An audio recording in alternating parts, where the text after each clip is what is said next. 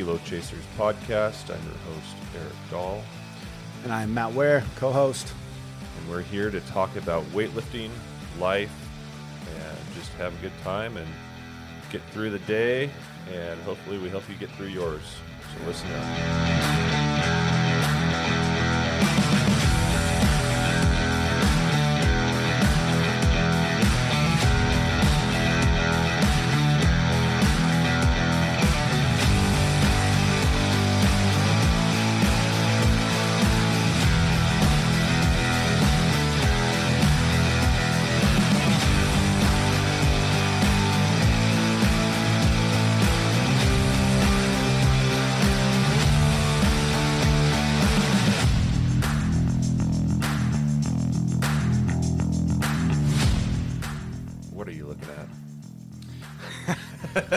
What's actually in a Bang energy drink?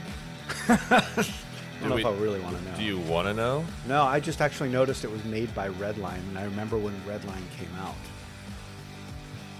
And they were like, yeah. Have you seen the concentrated Bangs? Yeah. Those things are unreal. Uh-huh. I stay away from those ones at least. I kind of like, I haven't had a Bang in a while. Really? Yeah, I've been these C4s and Rock Stars and what was the other one? Ghost? Ghost. Yeah.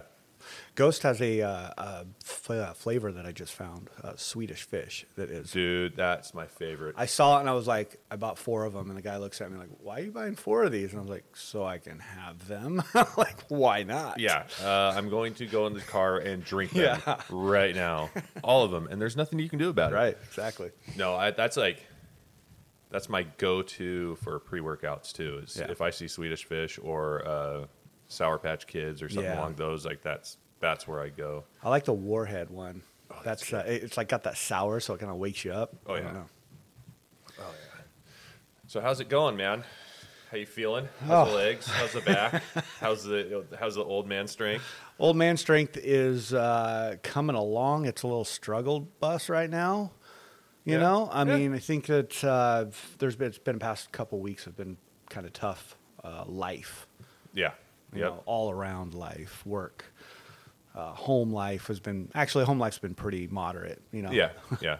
If that was blowing up, then it might be a different story. May not be here. No. But you know, and so I think that stuff takes a big toll on your training. Oh, absolutely. I mean, we've talked about it over the last couple of weeks of how we in like February, something like that, or January, we got into a really good groove and training 4 or 5 days a week consistently, whether we were training together or separate, or Damon was coming over, it didn't matter. Like, we were just consistent, and our numbers reflected that. And, they did. And the way we felt post-lifting reflected that, because right now, getting back into things, it's like that's the last thing I want to do every day is start lifting again. You know, I'm in that phase of just every day is a battle, every day is a grind, you know, and I've been trying to just put the barbell on my back at least once a day. It doesn't, like, I'm not thinking about, okay, I need to hit 140 for a set of 5 or anything like that, like, or work up to a heavy single or even 80%. Like, I'm just trying to put something on my back so my knees get accustomed to the work again, and my hips. And it seems like I used to be, my shoulders were the weak link. Right. Like if I took a week off or 2 weeks off, like my shoulders would get tight, and like I'd have that weird like first, second rib thing going on behind my clavicle, and like just couldn't get extended. And now my shoulders are fine. It's my hip. For whatever reason, it's sciatica or whatever stupid fucking 40-year-old bullshit. Well, you know, it's like when anybody gets injured, my main thing to them is like, just keep moving. I don't care if you're moving an empty bar, just keep moving, because that's what's going to keep everything all, you know, greased up, and you know, at least you're moving your joints and you're getting blood moving and stuff like that. And you know, what you're talking about is exactly the same thing, right? Yeah. You know, you're putting weight on the bar, and you're just getting down there and doing it, no matter what your mind is telling you, no matter what your body is telling you. Like, just keep moving, right? Yeah. No, it's tough. That's the hard part. Yeah, I mean, Sarah and I talk about it all the time because she's just trying to get back into the gym, and after taking basically all of COVID off, Right. and dealing with some injuries of her own, she almost blew her knee out like right at the beginning of COVID, and never had any physical therapy or anything around it. So like, and then COVID happened, so gym shut down. Like she couldn't run, she couldn't do any like doing PT around the house is freaking difficult when you got a 7-year-old running around and trying to like maintain the house and the dogs and put up with my stupid ass. Like, you know, I do. So she's trying to get back into it. And I just keep telling her, like, I know it hurts. I know it's a pain in the ass, but just lightweight and move it. Yeah. Get your her tendons are just weak. Like that's the whole thing. Like that's all I can think of because she's had the MRI, she's had the X-rays, she's had every doctor look at her knee, and nothing. Like there's like it's you have some degeneration, but it's not like excessive. Yeah, it's not nothing that's going to be causing the swelling that's happening or the incessant pain. And so I just keep telling her, like, just freaking do air squats, kettlebell squats, anything. You know, and do the stupid good girl, bad girl things and like just use the machines. Do whatever, right? Do whatever. Get that blood moving. Really concentrate on keeping your knees engaged. Yeah. You know, and that's part of something that I battled with my squats was engaging my hamstrings and my glutes. Right. You know, and we talked about this earlier this week. And last week was our squat, or my idea of squatting and how I squat in my form is not relative to weightlifting. Right. Right. And in that, like, I never learned, I didn't have anybody tell me, you know, really, really engage your glutes towards the top of when you're standing up. Right. Yeah. And really push through with your hamstrings and your glutes and get your hips through. And so I never have worked that. So that's one of the many weak sides of my squat is I have to strengthen that aspect of my mechanics. The other part is I have to completely change the way I squat. Well, not completely, but I started looking at my old videos and I started looking at the angles of my back to shin angles and how they move in my squat, in my back squat and my front squat in relation to my snatch and my clean. Right. And it kind of clicked to me, like, why are we back squatting with a different form than our snatch? Right. And why are we front squatting, or I should say, why are we cleaning with a different form than our front squat? Yeah. There's not much you can do about a front squat. Like you are, unless you're terribly weak and you cave. Yeah.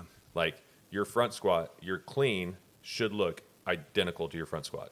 Yeah, and I think you're hitting on a really specific point here of like, why do we squat? Right? Mm-hmm. We are squatting to increase our clean and jerk and our snatch, right? Yeah. So let's take front squat and let's apply it to our clean and jerk. Yeah. Okay. Let's take snatch and apply it to the snatch. And there's something you said in the gym the other day that and for some reason, you do this to me a lot. You'll say something and it just clicks. And I'm just like, oh my, what? How? That was so simple. But you were like, the bottom of your back squat should be the same position from neck down as your snatch. Mm-hmm. Your back should be in the same position. Your butt should be in the same position. Your knees should be in the same position. So I started doing that. Mm-hmm. What's happening? Like, I'm noticing that, like, I'm feeling it in my catch now. Mm-hmm. I'm feeling the ability to stay tighter in the catch. Mm-hmm. And that's because when I'm doing my back squat, I'm really focusing on having those angles in my back and in my knees. Yep. It's crazy. So understanding like why we are doing things at the basic level is really, the hardest part about it. Yeah. You can go out there and squat. Well, we're not squatting right. Like, what is it doing? Well, I mean, okay, so that's the difference, right?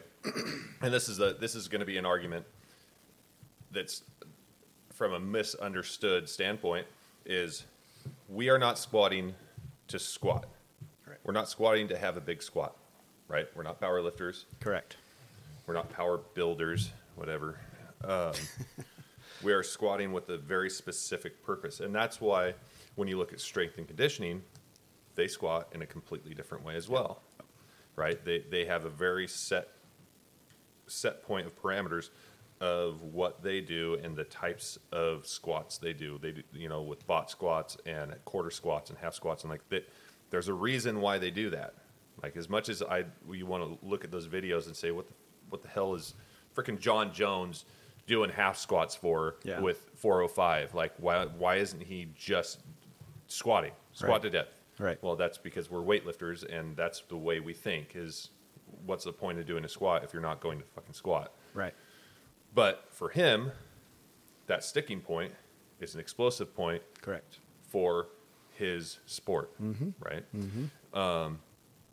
So, like you said, when we're back squatting, like I was trying to cue you yesterday in your catch, I have to focus on it too. Is get tight as soon as you peak, and as you're going down, you need to be as tight in that catch as if you have 150 or more kilos on your back. Yeah. Right, and it's really hard to do, and you have to do it in a split second, and that's something that isn't necessarily taught. Like, John's never said anything to me about that, and I've never heard any other coach ever say anything. I mean, they say get tight, but they don't say or like cue you in a certain way to think, okay, your back needs to be tight at this point after you've just exploded with all this energy at your second extension, right? And your finish. Now you have to release that and then get tight again. Yeah, I think that you're right about the fact that nobody talks about that, because when you talk about squats, you're talking about legging up, right?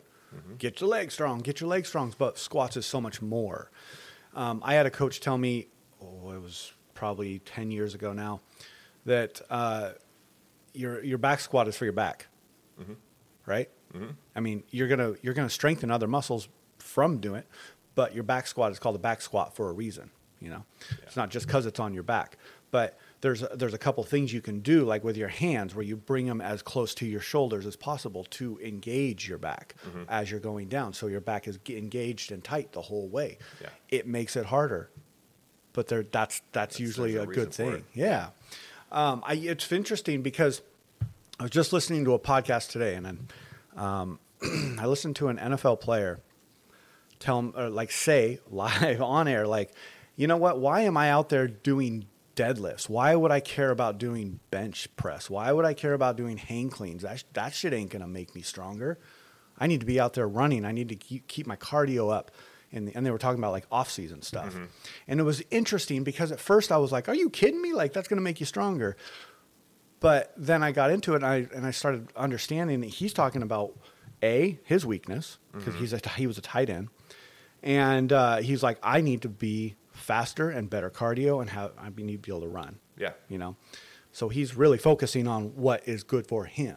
Yeah. A lineman, you want them benching and squatting all day. Yeah. Power cleans, hang cleans, get that explosion. Exactly. Right? I mean, a tight end, a tight end's different. Right? It's a hybrid. It's a hybrid. They need to be explosive, but like you said, they probably focus the first 5 to 10 years of their career on being explosive. Okay, well, they're a lineman first, right? In most offenses, exactly. Yeah. And then if you get into a defensive end, then that's a whole another ballgame. Yeah, but it was just really interesting because my mind went to the defense of like, what are you talking about? Why wouldn't you want to get stronger? Why wouldn't you want to get stronger? But then I was like, wait, you're in the NFL, A. B, you're working on your weaknesses. Mm-hmm. It's the off season. Yep. Duh. Yeah.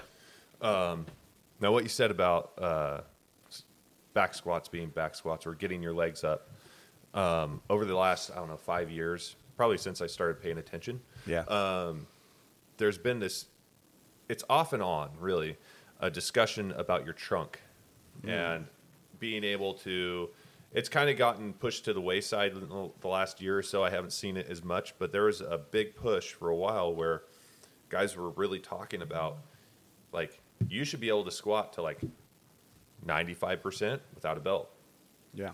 Like if you're putting on a belt at 50%, there's something wrong. Right. Like you really need to work on your core and being able to get your thoracic spine Correct. supported internally. Yep. And if you can't do that by breathing and learning how to breathe into your stomach or into your body, like you're missing the point. And part of getting your hands in close and engaging your back is also building that trunk, building that, like, who was it? Somebody made a reference. It was like, take a soda can and crunch it a little bit and stand on it. What happens? It collapses. It's going to collapse, yeah. Okay, take one perfectly undamaged and stand on it. It's not going to collapse. It's not going to collapse, right? Yeah. Especially if it's full. Right. Right. If that thing's full, you can stack, That's a great analogy, by the way. hundreds of That's pounds awesome. on this little tiny, like, Yeah. freaking thin ass aluminum can. Yeah, totally. Right? Because one, it's just by structure, like, it's structurally built to handle a vertical load, but then if you put pressure on it, there ain't nothing that's going to crush that. Right. So you just have to learn how to do that with your body. Yeah. And that's what your abs are for. That's what your obliques are for. That's everything. And if you can learn how to get your scapula and your shoulder blades to come down and tighten, and your lats to come down and tighten around that, and then you concentrate on getting your core tight and flat and press everything in, then it's game over. But then, sorry. No, go ahead. But then Yeah. you got to learn how to do that in a split second. Yeah. Now we're going to take it and put it in the snatch when you're moving quickly, right? Yeah. One of the best cues I've ever had in the back squat is I had a coach tell me, same coach that told me to get my thumbs in, but he also said, I want you to break that bar. So as you're going down, pull that bar down. And I'm looking at him like, wait a minute, you want me to put more pressure on me to go down? But what it did is it engaged everything. Just everything you just said. It engaged my lats, my abs, my lower back. Everything was like fully stocked, stacked, and engaged. Yeah.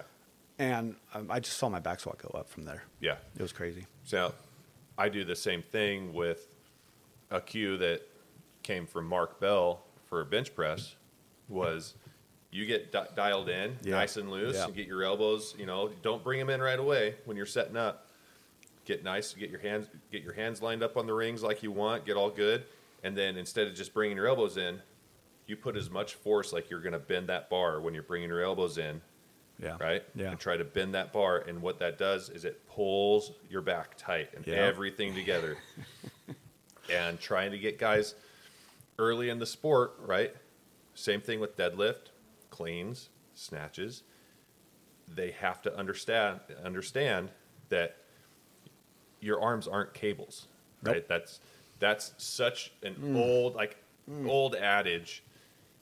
Like I understand, like overbending the arms is not good, Right. But if you're not engaging your arms, then your entire body's slack, Yeah.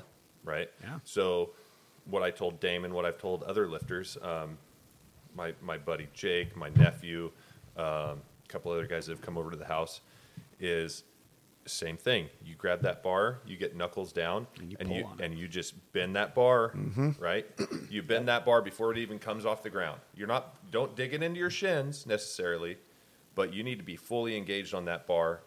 Get your hips set, and when you do that, when you pull the slack out of the bar, just like you watch the guys deadlifting 1,000 pounds, right? 800 pounds, right? They pull the slack out of that bar, and then they pull on it. Well, it's just like what we worked on with your clean a couple weeks ago. Yep. I was like, get your butt lower so you bring that bar back farther, right? More tension is going to help you move quicker off the floor. Well, not only that, Excuse me. I was pulling my clean from a position that was not the bottom of my front squat. Correct. Exactly. Right? So all my angles were off. So I Yeah. wasn't getting that same power. And for whatever reason, I wasn't utilizing the same strength that I have in my snatch pull. Yeah. Because when I pull from the ground with my snatch, I get my butts down and I push really hard with my legs. But for whatever reason in my clean, my butt's higher. Well, it used to be. Yeah. And I was pulling more with my back instead of utilizing my legs. Right. And You know, there's one thing that I think that goes untalked about a lot. Maybe not a lot, but it does go untalked about, is the idea of, okay, so you and I are weightlifters. We do it, we live in the life. We do it multiple times a week. We lift to a heavy. Mm-hmm. Every time we lift, it's going to something heavy. So when we get out there, we're thinking if we don't hit a certain percentage or if we're not going to a certain area, we failed. Okay. So that's kind of our ego stepping in, right? Yep. But I think there's a huge advantage when you get into these ruts and when you start failing a lot is to back the weight off, work on your technique, work on your form, work on engagement, work on everything. Because as you've heard us say in this podcast, everything is connected, right? Yep. Everything we're doing is connected. And your description just there just said that. But back the weight off. Yep. Up the volume a little bit. There was one day, yeah, I know. I'm not going all the way to CrossFit by any means. But remember the day triples yesterday freaking killed triples me. sucked. I didn't want it. John, I need you to be faster on that third pull. Like, dude, on the third one? Like, kill me. You're killing me. Cool. So, Sorry. no, but there was that day where we were getting ready to train and, I think Sarah called you and like, hey, I'm going to be home early. And you looked at me and were like, okay, we got to get this done in 45 minutes. Yep. I think personally to date, that was one of our best training sessions because we were focused, we were routined, and you know what? We didn't give a shit about how heavy we went, but we inadvertently went heavy. No, we went until it felt like we needed to move on, and we did. And what it turned out to be was, and I will talk about this till the end of time.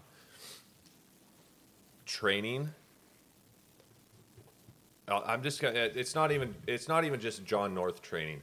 It's like he likes to call it boom day training. Like you get in, you don't fucking talk about nothing. The music may be on, it might not be on. You might have had a shitty day. Your kids might be pissing you off. It doesn't matter. You get in, you focus, and you just. It's hard to do on your own. It's really the best to do is with one person. But if you have three people, then you get a little bit more rest. So it's a little bit better. It's a good cycle, yeah. But if you're training with somebody that's within 5% of your maxes, and you both have the same drive and the same focus in that moment, you can just shut everything else down. Nothing else matters. And you snatch, they snatch. Put weight on. You snatch, they snatch. Put weight on. And it's you're doing EMOMs without doing EMOMs. Yeah. And I'm sorry, but I've had almost every single one of my PRs in that scenario. Yeah. I don't have it when I'm taking a 3-minute rest. I'm just, okay. All right, I'm ready for this one. Yeah. No. I might take a 2-minute rest. I might take, an extra 30, 40 seconds after my partner does their rep. Right. But I'm not taking anything more than that. No. And like you said, that is the best training, not only physically, but mentally and emotionally. You can't get that kind of focus, and training that focus is huge. Yeah. Now on the flip side, I think that there needs to be more of that on the front end, like say below 75%. Yeah. And then, like this. and then, because you had this, it happened to you. And then you take a 5-minute break. And then you take a 6-minute break. Yeah, no. And then you take and then you take a 45-second break. Yeah. Because that's what's going to happen in a competition. Yeah, exactly. Yeah. You make a good point. Mixing that up 80% and above and go to like 98%. Yeah. And who knows, mess around with it at between 70 and 80%, 85%, just so you're in your mind and it's a little bit easier to for you to take that time and approach 90 kilos after sitting down for 5 minutes and try and in your garage is almost the best place to do that because it's the most distracting. Yeah. right? Doing it in a gym is kind of easy. You put your headphones on. Nobody's going to come over and talk to you for the most part. Yeah. You know, You know what I do a lot of times is I will. This is going to sound weird, but I will actually make my kids dinner in between my sets. And I did this a lot before nationals because I was anticipating the weird breaks. Mm-hmm. And so, like, you know, my son, he likes, you know, waffles and, you know, an egg and some carrots, right? So I'm going in there. Don't even get me started. He's a 7-year-old. I'm happy he's eating. So, he loves carrots. It's really weird. waffle, egg, and carrot. Yeah. Okay, So anyways, you know, I go in, I toast his waffles, go out, hit a rep. Go in, cook his egg, go out, hit a rep. And each time it's a little bit different. Mm-hmm. I'm also taking in consideration my jumps, right? Yeah. I'm jumping small on weight. And then I do a big 10-kilo jump. Yeah. Because you just don't know. Yeah. Training variation like that is huge. Yeah. You know, I'm not going to steal this from CrossFit, but it's something that is big. And I've seen a lot of good things from it. It's just, you know, training your body to be ready for whatever. Mm-hmm. And, you know, you can say what you want about that saying, but it's true. No, yeah, it helps. You have to train for the inevitable, but also the unknown. Yeah. Like, you know, I'm kind of at a loss with it because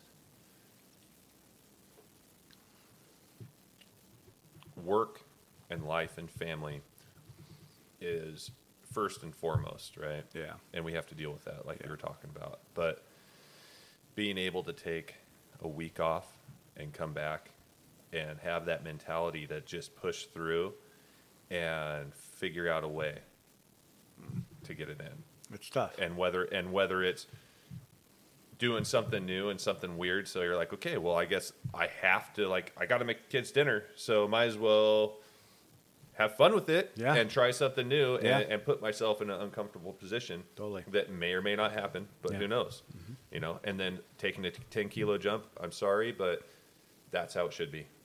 Right. Like we take 10-kilo jumps all the way up until, what, 90%? Yeah. And then we go 5-kilo jumps. Mm-hmm. And then unless, like, we're, like, intentionally going for a PR, and then we'll break it up into 3-kilo jumps. Yeah, when, and I think when we're that close. Like, when I'm throwing in a small jump, it generally means I just need another rep at that weight. Yeah. But I don't want to go with that weight again. I just want to add a little bit more so I can refine it and get my technique in the groove before I move on. Yep. That's the way I look at a little jump. Yeah. Like, I just need another rep at that weight. Just throw the chips on. Every kilo counts. Yeah, it's just, totally. It's a rep's a rep, but yeah. No, it's interesting that you say that working up and finding these different ways to engage your mind and engage the unknown of training and competing. I've been thinking about this thing all day. That's been more than a day, and it kind of came from the T-shirt design and like our logo and stuff like that. And we talk about the climb up, and part of that training is that climb up and trying to find that interesting, weird thing that's going to happen. It might not happen, and finding people to train with and having those awesome days and having the shitty days. And I started really thinking about the comparison that we always make to base camps and climbing the mountain and Mount Everest in particular, right? And how nowadays and with modernization and, you know, it's a freaking train. It's a train of people going to the summit of Everest now. It's not even like it's attainable if you have $50,000 to spend. Like you got the money, you can do it. Yeah. And most likely percentages you're going to survive. Right. Right. You have a coach, you have somebody to lead you up there. I mean, it's just it's given. But for the people who want to do it for they want to climb the mountain for the mountain. Right. Not just to say, oh, I summited Mount Everest with my team. Right. And my Sherpa. And this and that. Like, totally. No matter what, you're not going to... There are 0.0001% or less people that could climb that mountain without the help of a Sherpa. Like those... Yeah, I firmly agree with that. Those people are beyond superhuman. Right. Like what they are capable of doing is, I can't even like comprehend it. But in our training, in our mentality, and the way we compare our training and our lives and all this stuff to Everest and the climb and the summit, and we always say enjoy the climb because once you get to the top, it's, what is it? You're there, but like we have our team, and we have our team to back us up. But once we get on the platform, we're by ourselves. Correct. Right. And in that, like, once you get on the top of Everest, you're by yourself. You're by yourself. Nobody can keep you up there. And the longer that you're up there, you're dying the whole time. Right. Right. Every rep you make when you're at the top is just chipping away. Yeah. And you're more likely going to fall even harder. Yeah. Right. And then on the flip side of that is once you get there, like let's take Cornell for an example here, right? So he worked up, he won Masters Nationals, Right. okay, and he lost one year because he came in thinking he was all hot shit. Right. And, I remember him telling that story. Yeah, right. Yeah. We've heard the story. Yep. And then he came back and he won. He had to get his mind right. Right. Okay. Building up to win, for him at least, to win Masters Nationals is not. He didn't have to make sacrifices necessarily. I'm sure he did, but not in the same way as the guy's just fucking strong. Yes. And very good at what he does. Yes. So then he turned around and he went and he won Pan Am's, Masters Pan Am's. Now he's looking at Worlds. Mm-hmm. So now he's looking at, he has to make decisions. He's 6 months out and he's making decisions in his life.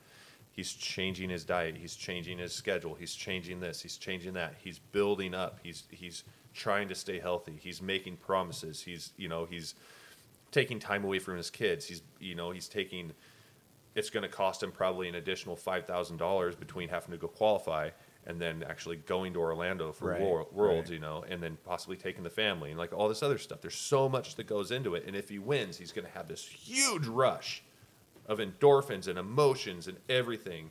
And he's World Masters champion of 40 and over. What, he's going to be a 109 or what? Yeah. So 109, 40 over, or less, under 45. Under 45, world champion, right? Yeah. And with a chance at having some records. Right. Well, he'll be on U.S. soil, so he could get some national records, national records. Yeah. How is he going to reacclimate to life? Right. That climb down off that mountain is often more deadly than the climb up. I was just going to say that. You said that before we started recording, is like the climb down is hard. Yeah. The re-engaging yourself into, not that that's not reality, but real life is the hardest part. Yeah. Like, okay, well, what do I do now? Yeah. Depression kicks in. What goal? Right? Where's my next goal? Yeah. What am I doing? I just won Worlds, so should I still be a weightlifter? Well, yeah. But how? Yeah. What's the next thing? Do you go back and win it again? Right. Like Kevin Cornell, like he's like, I won nationals 5 times. Right. Yeah. Second through fifth, it doesn't matter. Obviously, it doesn't matter. I still have to pay to go compete at nationals. Yeah. Or at the Arnold. Like, that's a good point. What's the big deal? Mm-hmm. I'm sure it's good on his resume for training and coaching and whatnot. But like, he's like, what? Am I going to go compete at Worlds? No. But for Cornell, like, okay, so as a senior lifter, if you win Worlds, what's next? Okay, the Olympics. Yeah. As a Masters lifter, there's nothing. There's not. And it's pretty dark and jaded to look at it that way. But I mean, shit.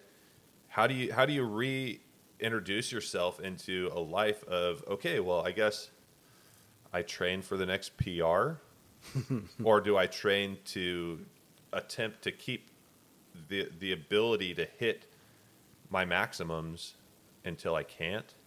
Well, like, it's something that we think about. I think it's something that should be talked about more often because, we've all dealt with depression. We've all dealt with anxiety and stuff like that. And it's really interesting to me to think of you get there and you have this team and you have your training partners and your family behind you, and you get to the pinnacle of your sport as an athlete, whether you're a master's or a senior or whatever, and you have that huge, just that sense of accomplishment and sense of like, just everything is validated. Right. And then you go to like, okay. Here's the way I look at it. As weightlifters, and pretty much all the weightlifters I know are like this for the most part. We engulf ourselves in the world, right? In the world of weightlifting. Yep. Everything we do has something in relation to weightlifting. Since we're using Cornell as a test, or like test subject here, look at what he does. Look at what he's created at his gym. It's called the People's Gym. He's the People's Master. He wins worlds.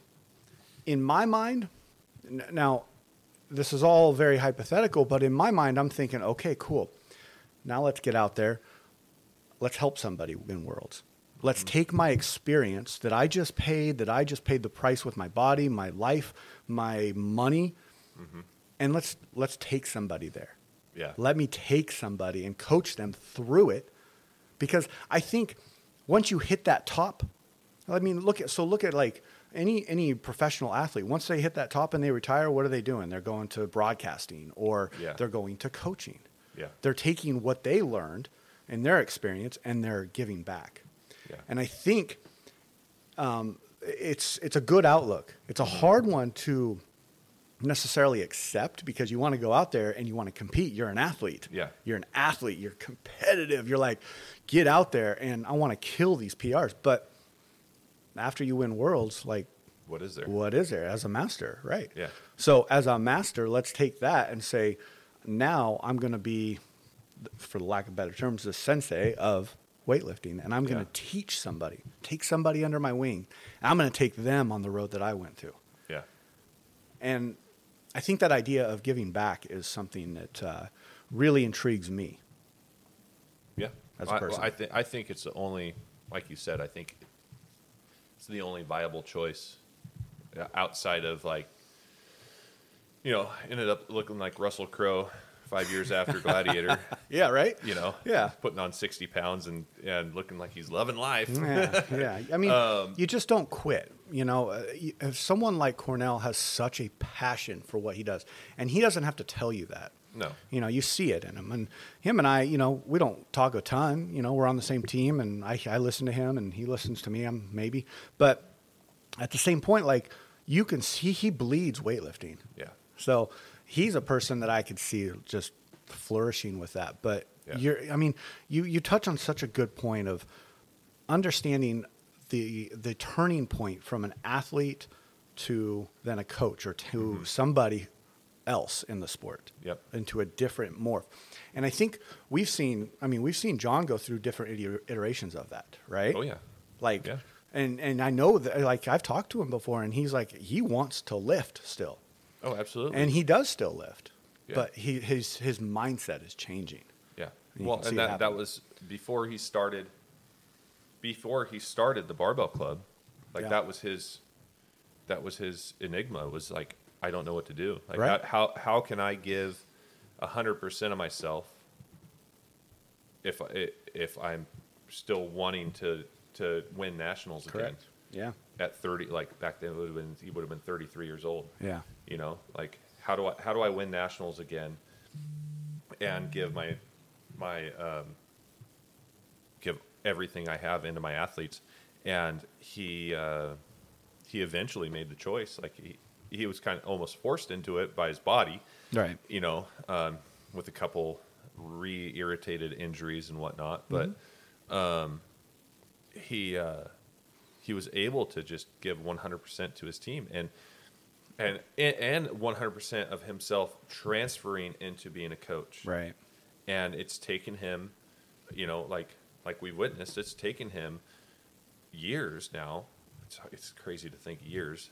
It feels like that was just yesterday that he moved back to Prineville. Know, like, right? it's insane. Totally. But, like, it's taken him time to go from being an athlete coach to being a coach and an athlete. Yeah. And, watching him go through the phases of trying to get his mind and his schedule and his family and his business and his coaching wrapped around coaching and only coaching, and then being like, okay, I think I got enough. I think I can go back and I can take an hour out of my day, hour and a half out of my day, and go and snatch and clean and jerk and squat, or just squat, or, you know, like he's trying to figure that out again. And luckily he has Tim down there, and Tim is an awesome coach. Obviously he's freaking strength conditioning coach at that school. So he has a great opportunity, and I hope he stays healthy. I hope he's smart. He's going to take small jumps. He's going to, like, he's hurt himself enough over the years. Like, he knows how to avoid injury. He does. So I'm sure, like, honestly, like, if he stays at 89, which is, he's so skinny. You need to eat, bro, if you listen to this. Yes, you do. Need to eat, and don't lie to me. I know you're having salads. You ain't eating no 20 waffles. Anyhow, if he stays at 89, he can come out and he can still snatch 130 and clean and jerk 150. Yeah. Like, if he hits a 300 total as an 89, he's going to podium. All right. He could win. I mean, if he has a good solid year of training, there's no doubt that he could win Masters Nationals.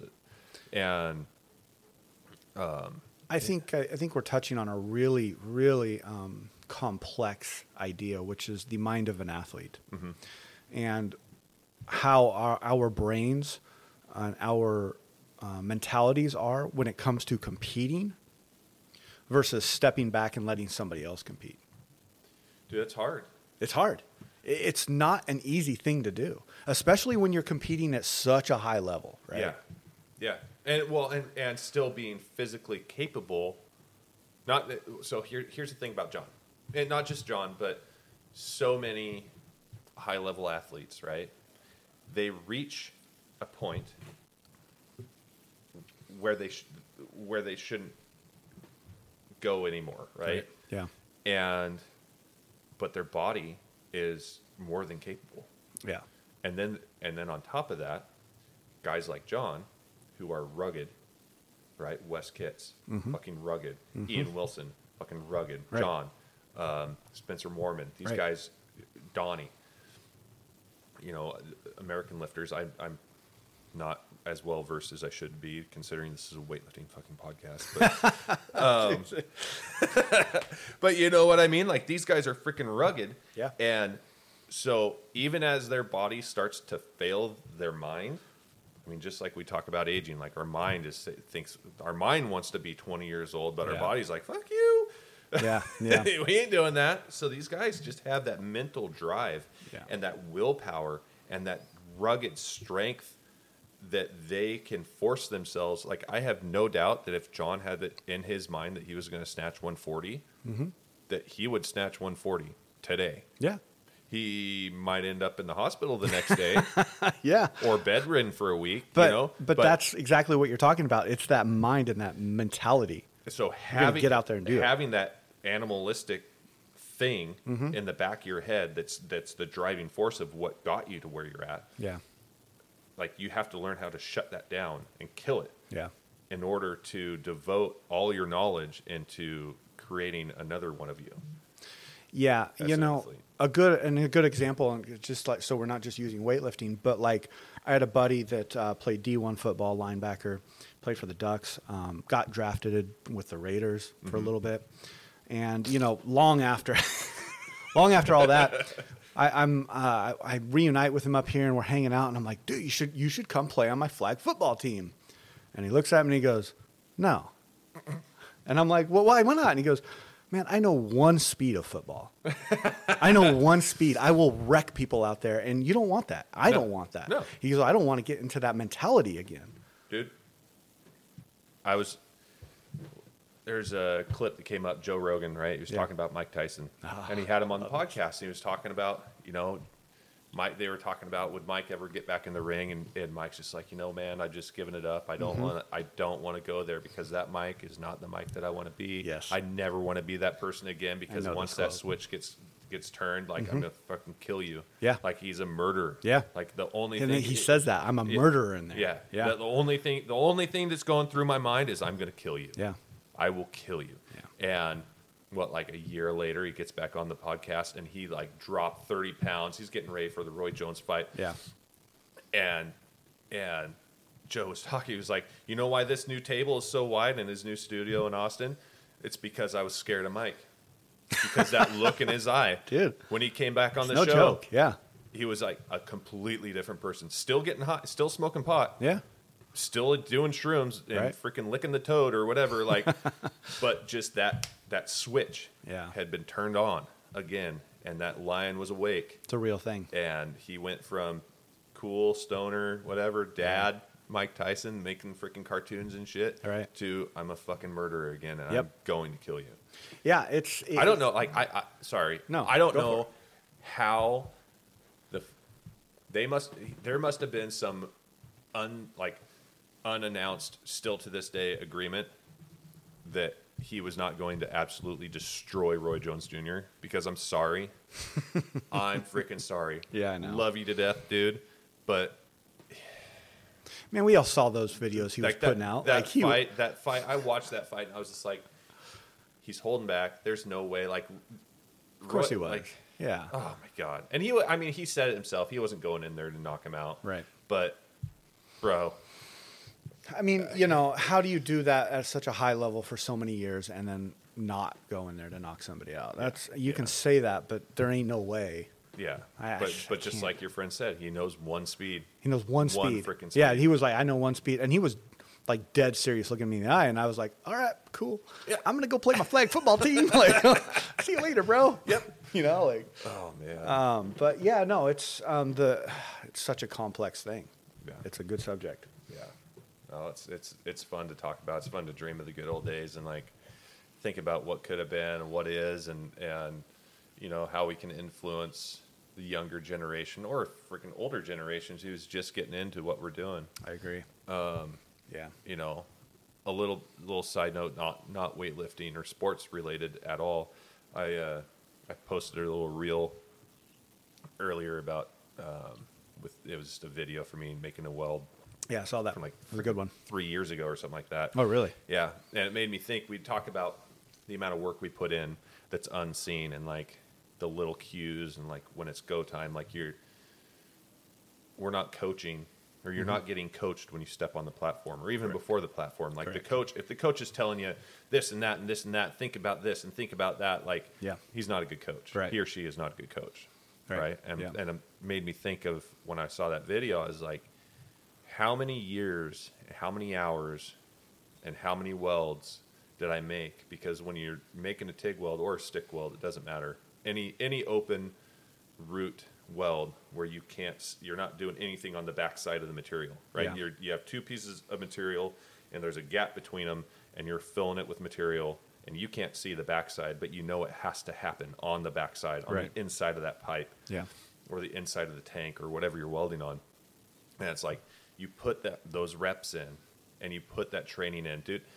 Like, if you want to take the comparison of like how much time we take away from our families to learn how to be a better technician with our lifts and how to get the strength and all this stuff, and it's like hours upon hours upon hours. Like I was going to school 3 hours a night, twice a week. Right. And those nights I was spending 2 hours before class, and then I was going in for 3 or 4 hours every Saturday. On top of being a welder at work and working 8 to 10 hours, I was going in and welding 2 more hours 2 days a week, and then 3 or 4 hours on Saturday every week for like a year. That's what you do. Right. And then after that year, I was still going in whenever I could to get my reps in. Yeah. And like that amount of time and that amount of sacrifice from my family, just so I know that when I'm putting that weld in and I'm completely blind to the backside of that weld, I know for a fact. Like I'm not thinking about... You know what's going on. Yeah. I worked with this guy, we called him Suckback. So when you're welding, the heat will cause the weld on the inside to suck back into itself and be concave instead of convex, which you want that extra material. It's stronger, right? Yeah. So if you have suckback in your weld, you fail.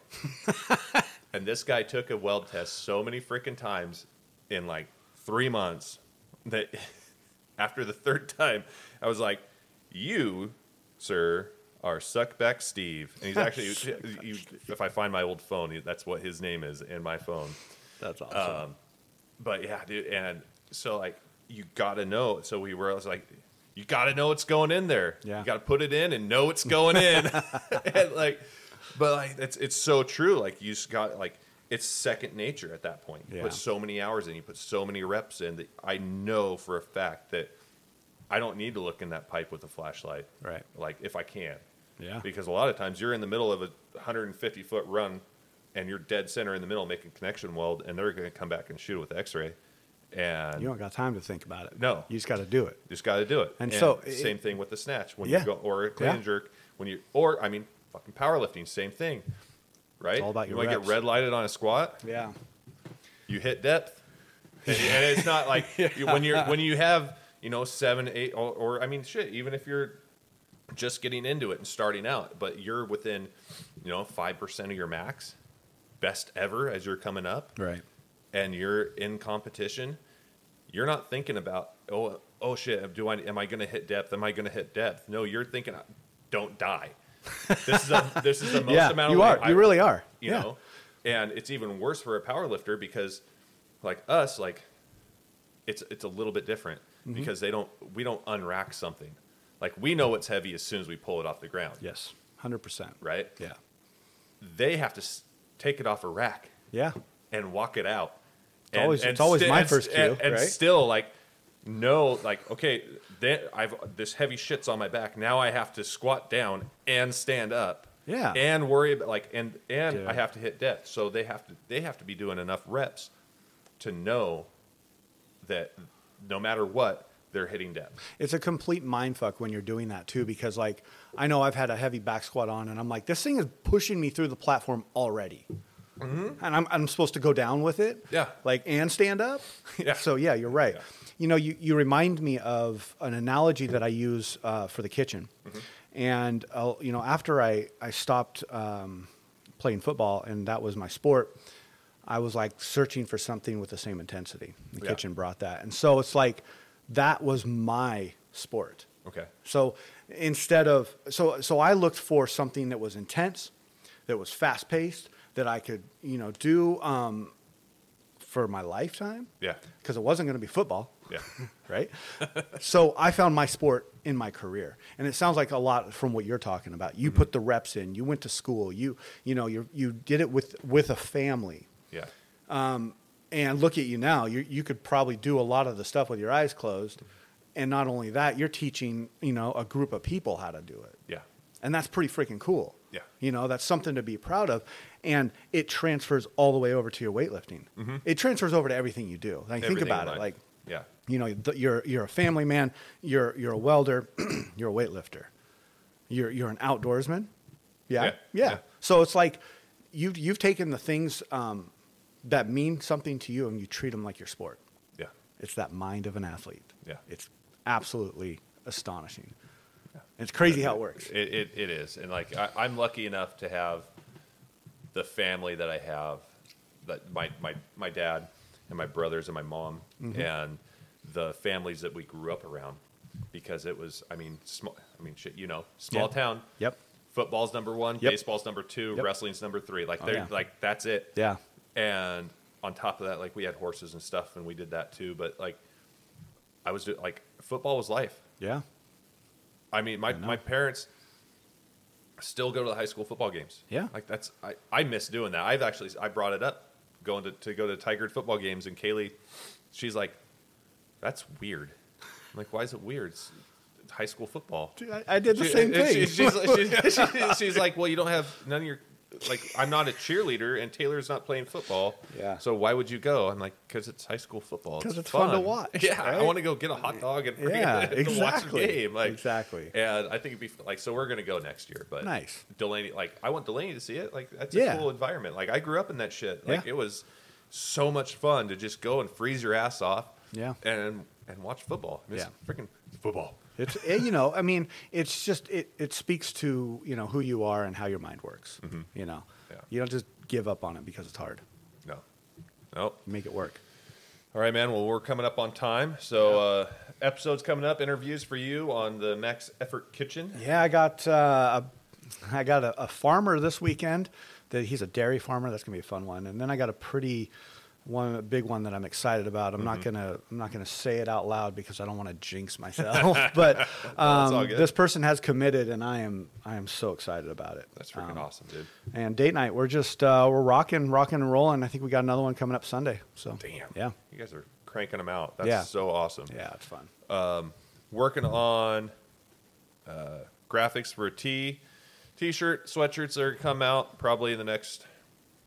I'm gonna shoot for release date of early July. Yeah. Depends on how June goes, but yeah, we're gonna have a pre-sale hopefully 1st of July for some That'd be badass cool. t-shirts. That'd be cool. Check us out, PFRS Podcast, Doc51 Productions on Instagram, Max Effort Kitchen, Effort Date Night Podcast. Yep. Look out. Thanks, guys. Adios.